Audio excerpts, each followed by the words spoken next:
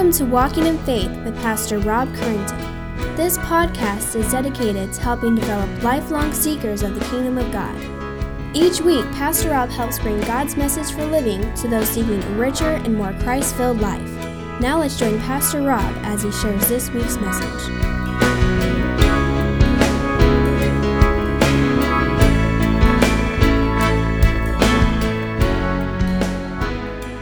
Take your Bibles, if you would, and turn to James chapter 5. We are getting near to the end of our study in James. It's been an 18-week or so journey as we're just looking at what James has to tell us. Today, money can't buy happiness.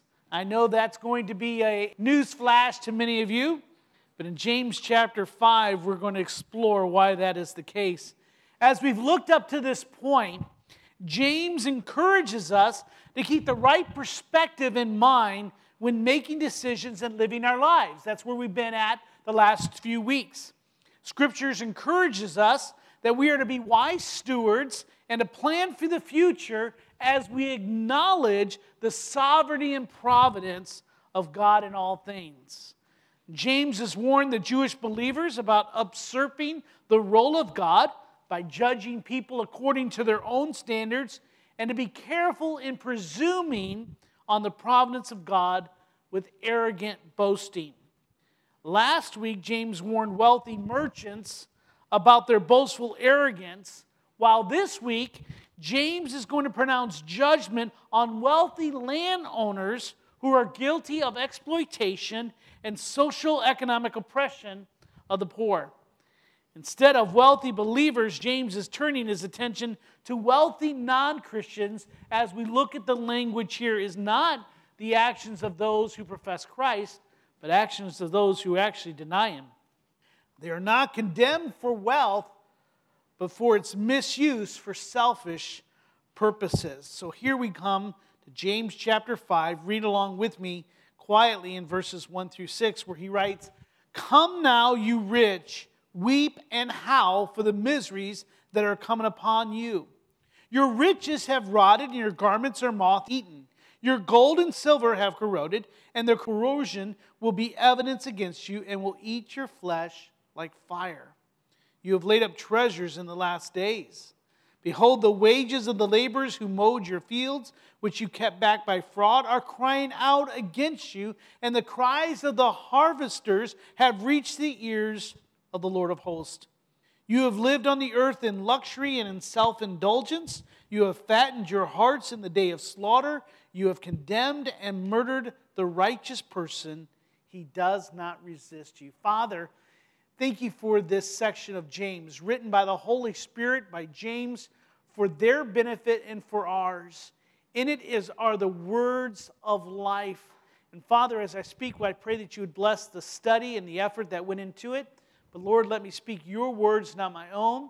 Give us wisdom to know when it's my opinion and differentiate between the true words of God. And Father, I pray as we hear that your Spirit would take these words and they'll plant them in the hearts of those. Let us not quench the Spirit with any of our actions and our attitudes this morning. Father, I pray that we would respond to your word. In your name we pray. Amen. James writes here in verse 1, "Come now, you rich," he says, "weep and howl for the miseries that are coming upon you." The words weep and howl refer back to the Old Testament prophets who used that very language to pronounce that judgment awaits those who rebel against God. So James is going back into his history, into his heritage, and using those words and says, howl and weep, or howl and weep and wail. These are the words that you await judgment. Judgment is coming for you. In this case, he's saying, listen up. Be aware. One day you'll face judgment. You're living your lives as if one day you'll never stand before a holy God. And that's how many people still live their lives today. Jesus himself had warned in Luke chapter 6 when he said, "Woe to you who are rich, for you have received your consolation. Woe to you who are full now, for you shall be hungry. Woe to you who laugh now, for you shall mourn and weep." In other words, you may have all that you need now. You may be storing it up, but one day those riches will fail you. And the things that you have now will not be made available, and they'll give you no advantage in the future. Though life may be good now, he's saying it's not always going to be. The problem or sin that James is warning about here, as you look at your monitor, if you're making notes here, the problem or the sin that they're struggling here is the pursuit of wealth without any regard for others or for God. They have no regard for God. Their aim is to pursue wealth at all cost. They want to just raise it up and keep back all that they have. Look at verses 2 and 3. There's the indictment. He says, your riches have rotted and your garments are moth-eaten. Your gold and silver have corroded, and their corrosion will be evident against you, and you will eat the flesh like fire. These rich people have a problem of hoarding their money. They were not generous, just like the rich fool that we read of in our scripture.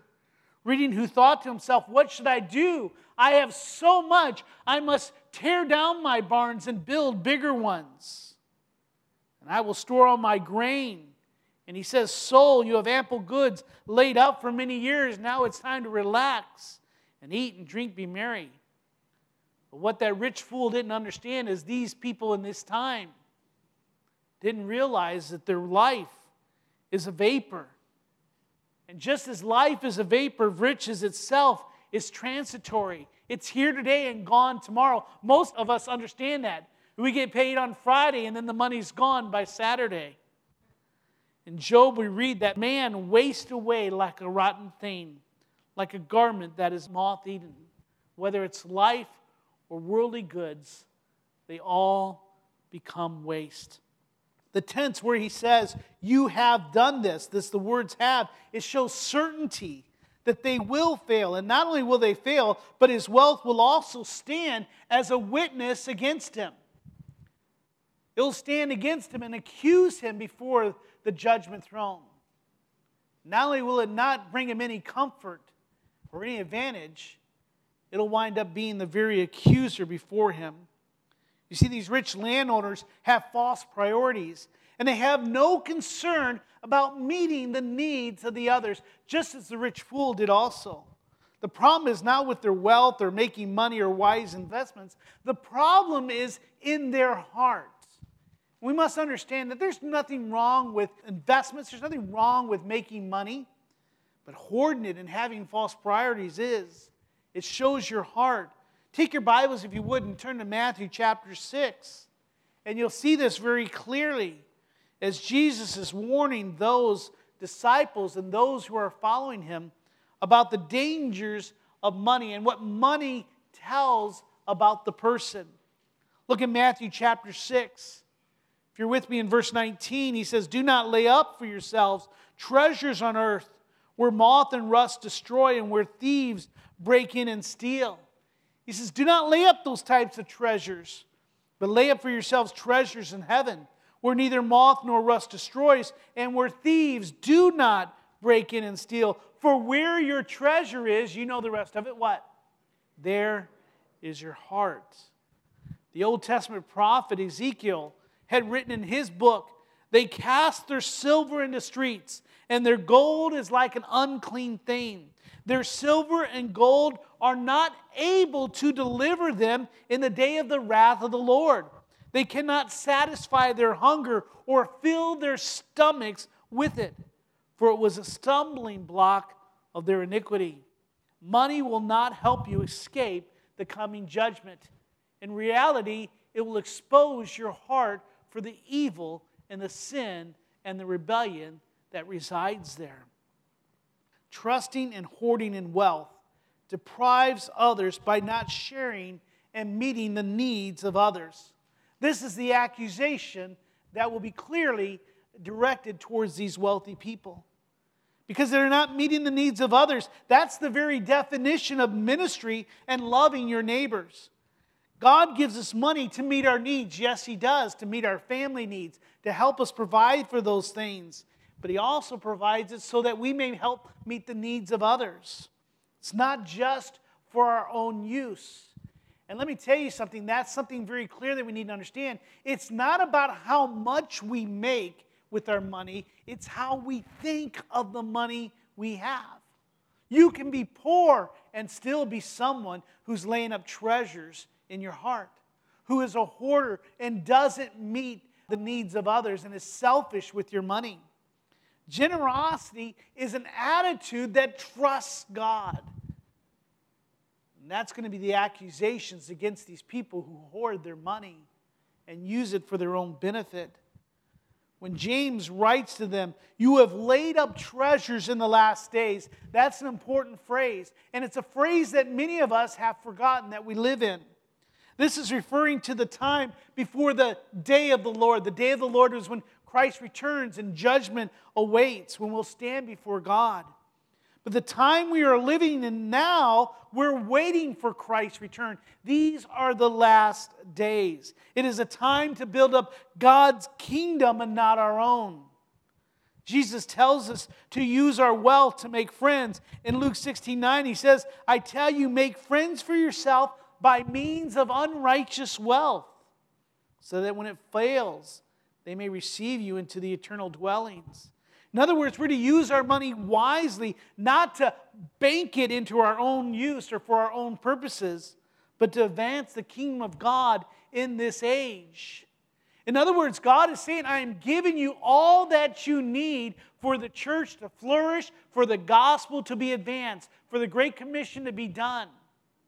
These are the last days. Christ's return can be at any time. Judgment awaits. But we're using these last days for our own selfish purposes and for our own desires, not realizing that it could come today, it could come tomorrow, it can come soon. And where will those who do not know Christ be? So let me ask, are you advancing the kingdom of God with your last days? Or are you advancing your own? We always use that phrase, if you had X amount of days to live, how would you spend it? And obviously that we really don't know, but most of us tend to think that we'd probably be less selfish. We spend more time with our family. We do so, if a Christian, I would witness to all these people. We would do this and we do. Well, why do we wait until those last moments? It's like we're gospel kingdom procrastinators. Well, I know Christ is coming, but I'll wait till that last moment. As my feet are lifted up in the air going to the rapture, I'll be shouting down, hey! It's too late. The Bible says today is the day of salvation. So how are you spending your time? James is warning these wealthy non-believers. This is the last days, and you are storing up the wrong thing. And I believe many of us are today. So there's judgment coming. And our heart and our things, our stuff, will be stacked up and be used as witnesses against us. So I want to share with you 3 sins of pursuing wealth that demand judgment. Why is it that pursuing wealth demands judgment? I want to give you 3 of them.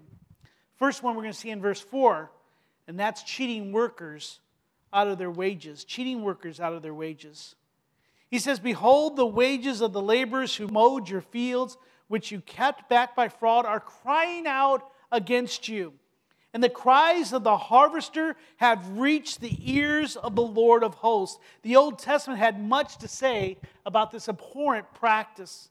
In Leviticus 19:13, the law says, "You shall not oppress your neighbor or rob him. The wages of a hired worker shall not remain with you all night until the morning." In this case, he says, you're a robber, you're a thief. Now, we need to understand something about this time as we go on with several other verses. Take your Bible, by the way, as I'm sharing this with you. Turn to Deuteronomy chapter 24. But as you do that, hopefully you can still listen because I need to set up the context. Now, today, you and I, for most of us, we are probably paid weekly, bi-weekly, maybe even some of you even monthly, or if you're a self-proprietor of a business, maybe you're paid in such a way as bills come in, so on and so forth. But most of us are used to being paid at certain types of increments, and we typically know what that is, and we budget our life accordingly. However, in the days that this is written, that is not the case. And there is no Costco, there are no Walmarts, there's no refrigerators and freezers, so they did not go down to the store and buy food and then store it up, and then when they were hungry, they grabbed it out of the freezer, defrosted it, and warmed it up and ate it. That's not how life worked in those days. In those days, they would work a day, and then they would, at the end of the day, they would get paid. They would take that money, go down to the market, and then they would buy the food that they would need for that day and the next day right then and there. That's all they had to do. There was no way to preserve it, so they would go and eat. So for a worker to come in, work a full day, and then not get paid means that he would go home without any substance to pay for his food. There was no credit, as you and I know of today, especially for the poor. There was no way to really get any other food other than either working for it or stealing it or being in such a way that you make it yourself. And so this was a very abhorrent practice, is to really, you would make someone go hungry. Look at Deuteronomy chapter 24. Look at verse 14. Again, in the law it says, "You shall not oppress a hired worker who is poor and needy, whether he is one of your brothers or one of the sojourners in your land." So whether he is an Israelite or someone who's just in your land, you shall not oppress him. You shall give him his wages on the same day before what? The sun sets. For he is poor and he counts on it, lest he cry against you to the Lord and you be guilty of sin. I don't know if you've ever had that time where you've ever worked a job where you were working and came down to payday and they said, "Hey, sorry, we can't make payroll this month or this week. Can you wait a couple days?" Now, some of you that are in business, you might understand this a little bit more. When someone goes, you do a job and they say, "Well, what's that? I'll never get that right. What's that old Popeye, the burger guy? What did he used to say? I'll gladly pay you Tuesday for a hamburger today." Life doesn't work that way, does it? But here's what we're finding out is they are not taking care of their people. Malachi 3:5, God gives a greater judgment when he says, "Then I will draw near to you for judgment. I will be a swift witness against the sorcerers, the adulterers, against those who swear falsely, against those who oppress the hired worker in their wages, the widows and the fatherless, and against those who thrust aside the sojourner and do not fear me." In this case, he says those who do not pay the workers are as guilty and as evil as the sorcerer and the adulterer. Very strong fighting words. See, God will judge those that oppress the honest worker. In other words, he's saying, do not pursue wealth in such a way that you cheat those that you owe. Now, for you and I, that could be simply those people that we may employ. If you're an employer, it could be for those that may rely on our payments, whether it's paying our electricity bill, whether it's paying our gas bill, whether it's paying our gardeners or whatever, our monies pay that salary. And for you to withhold that money because of debt or using money for selfish purpose is keeping money from those down the stream. Now, it may not affect them like this here. Not many people go hungry, but I'll tell you, having the Friendly Center here, I know that there are many people that rely on daily food. They don't know where their next meal is coming from. Cheating workers, using your money for your own purposes, has a downstream effect on many. And to pursue wealth or to hold money and cheat others will face judgment. The second way that the sin of pursuing wealth that demands judgment is going to be found in verse 5. That's our second point. It's living a lifestyle of self-indulgence. Living a life of self-indulgence. That this one, I don't care where I shoot this arrow in here, this is going to land on somebody.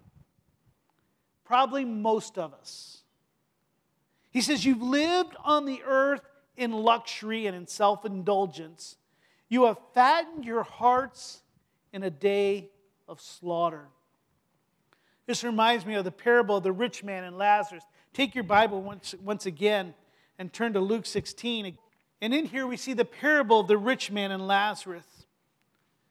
And in verse 19, you'll see that there was a rich man who was clothed in purple and fine linen, who feasted sumptuously every day. And it says, and at his gate was laid a poor man named Lazarus, covered with sores, who desired to be fed with what fell from the rich man's table. Moreover, even the dogs came and licked his sores.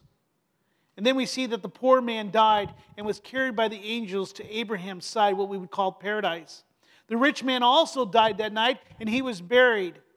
And in Hades, being in torment, he lifted up his eyes and saw Abraham afar off and Lazarus at his side. And he goes on and he calls out for mercy. He calls out for Lazarus to come and help him. But look at verse 25. But Abraham said, child, remember that you in your lifetime received good things, and Lazarus in like manner bad things. But now he is comforted here, and you are anguished. Living a life in self-indulgence does not guarantee you luxury in the afterlife. To pursue wealth, to pursue a life in self-indulgence could very well lead to judgment. Now, before many of you say, wait a second, I'm not from the Newport Coast, I'm not from I'm not one of the rich housewives of Orange County or things of that nature, but I'd like to sign up type thing. Let's get a dose of reality. For those of us that are born Americans, that live in Orange County, we have a luxury that's unknown in the majority of the world. And I can go back to the city that we served in, Freeport, which was a poor city. They lived in luxury. The poor today now have cell phones, refrigerators, microwaves, TVs, laptops, and iPads. All the poor have those things. Well, I shouldn't say all. But the government's own statistics show that's the case. The federal level of poverty would mean luxury in any other country or many more countries. And so we must recognize, yes, we don't live indulgent in the fact that we are the lives of the rich and famous, but we live in luxury. You and I live lives of self-indulgence many, many times. And that's not to say that some of you are not struggling out there. That's not saying that some of you have some real big money problems and struggles that are not real and that are scaring you today, and there's fear. But yet, if we were to look at the totality of our lives, we're indulgent with our money.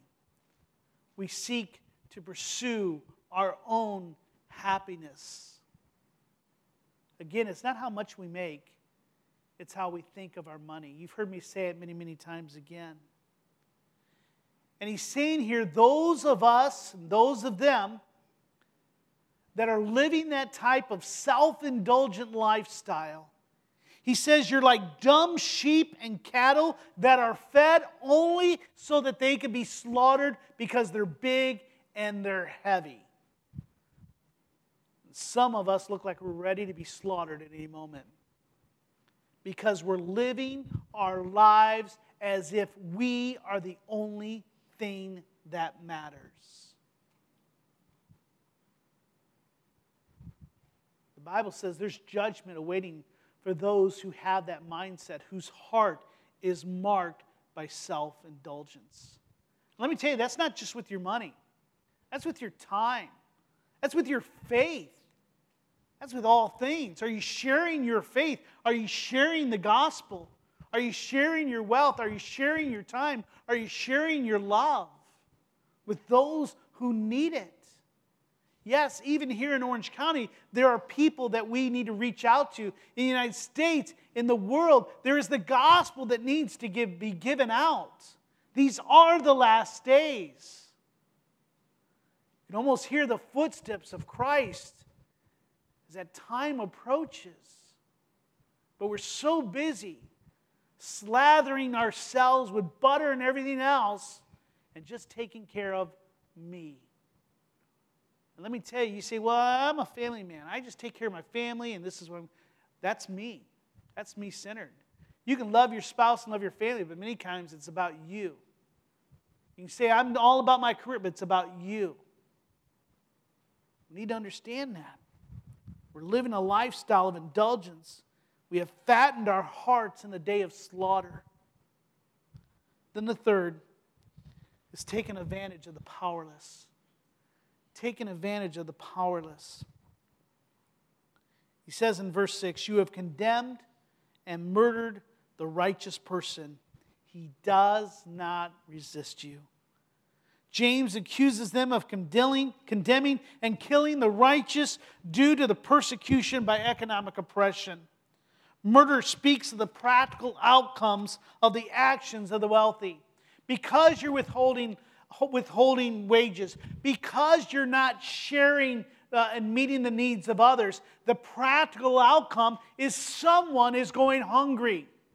Someone is dying of starvation. And we must understand there's children who can be fed. There is water that needs to be done. There's those who are reaching an eternity without God because we're not sharing the gospel with others.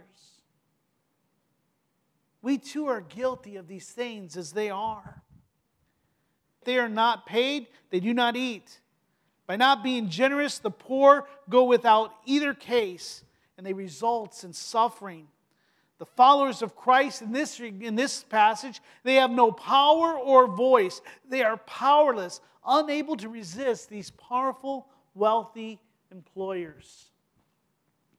James is not only warning Christians not to follow this practice and warning the wealthy of upcoming judgment, but he's also encouraging the Christians that justice is coming. You and I need to understand that justice is coming. Judgment is near. What we see here in James is that the gospel clashes against the materialistic, consumer-driven worldview that seeks to satisfy itself, disregarding the legitimate needs of others.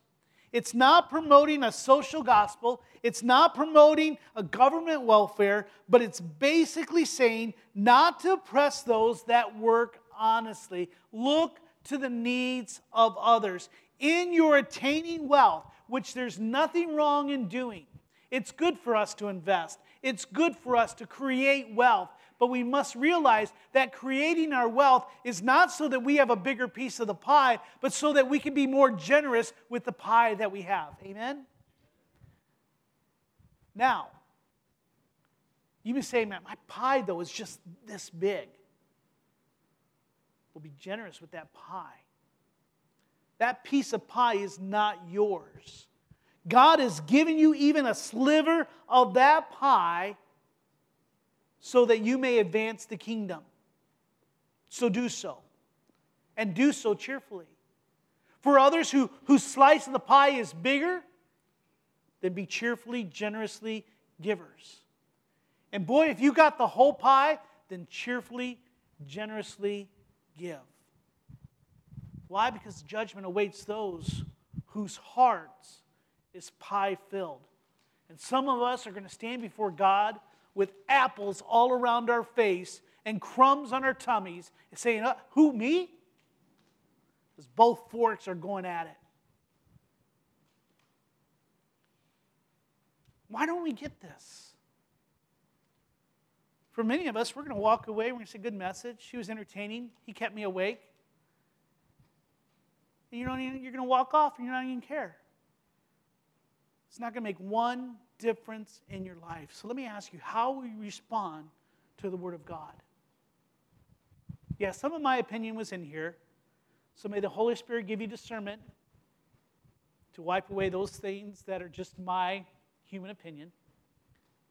God's word is clear. The last days are here. Our self-indulgent, our pursuit of wealth for our own needs will stand against us.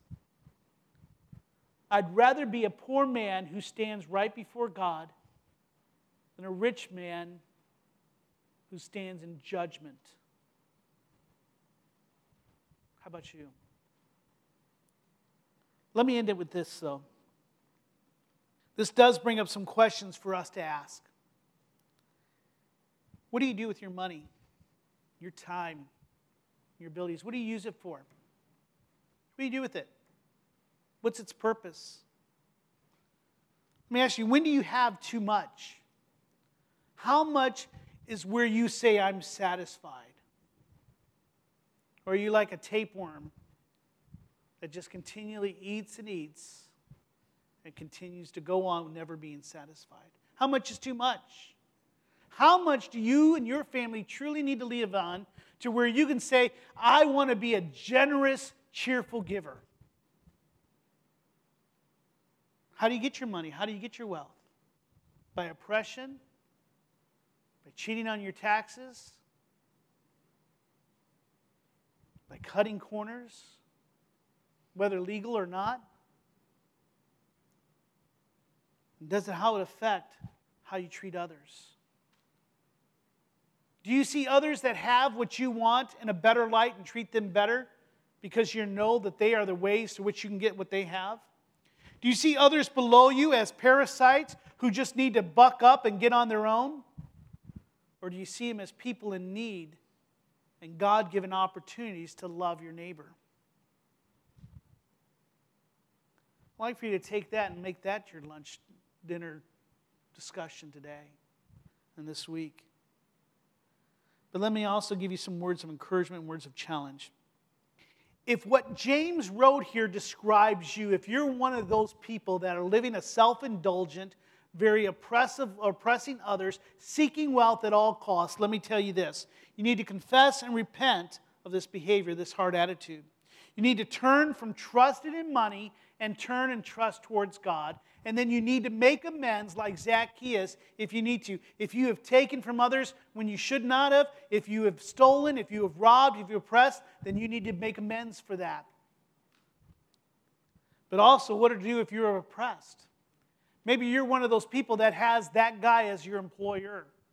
Maybe that type of person in your life. Let me share with you this. First, forgive them. Pray for them. Continue to work hard and honestly. Resist all anger, bitterness, and resentment. And patiently wait for the judgment of God. For vengeance is mine, saith the Lord.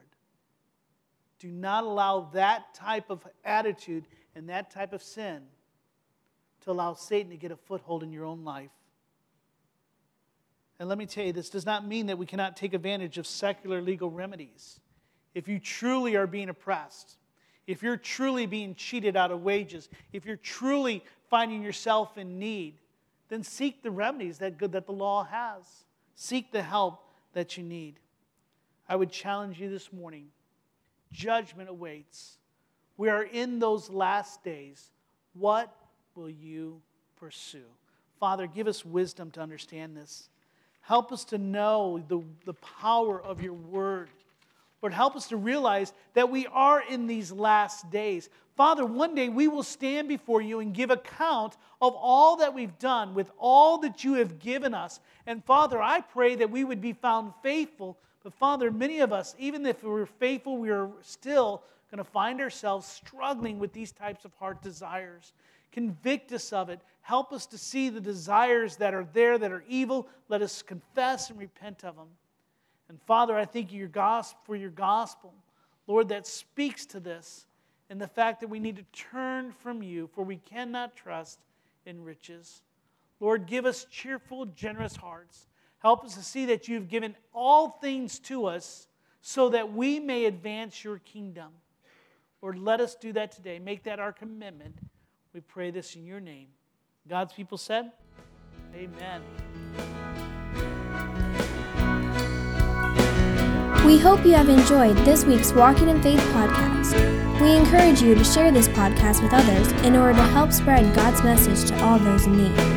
If you have any questions or comments, we would love to hear from you. Email us at walkinginfaith@orangevilla.org. You can help us spread this podcast by writing a review at iTunes, and don't forget to visit us online at orangevilla.org. There you will find more information about our ministry, as well as share your thoughts, submit prayer requests, and find out how you can help others to grow in God's love. Until next week, may God bless you in everything you do.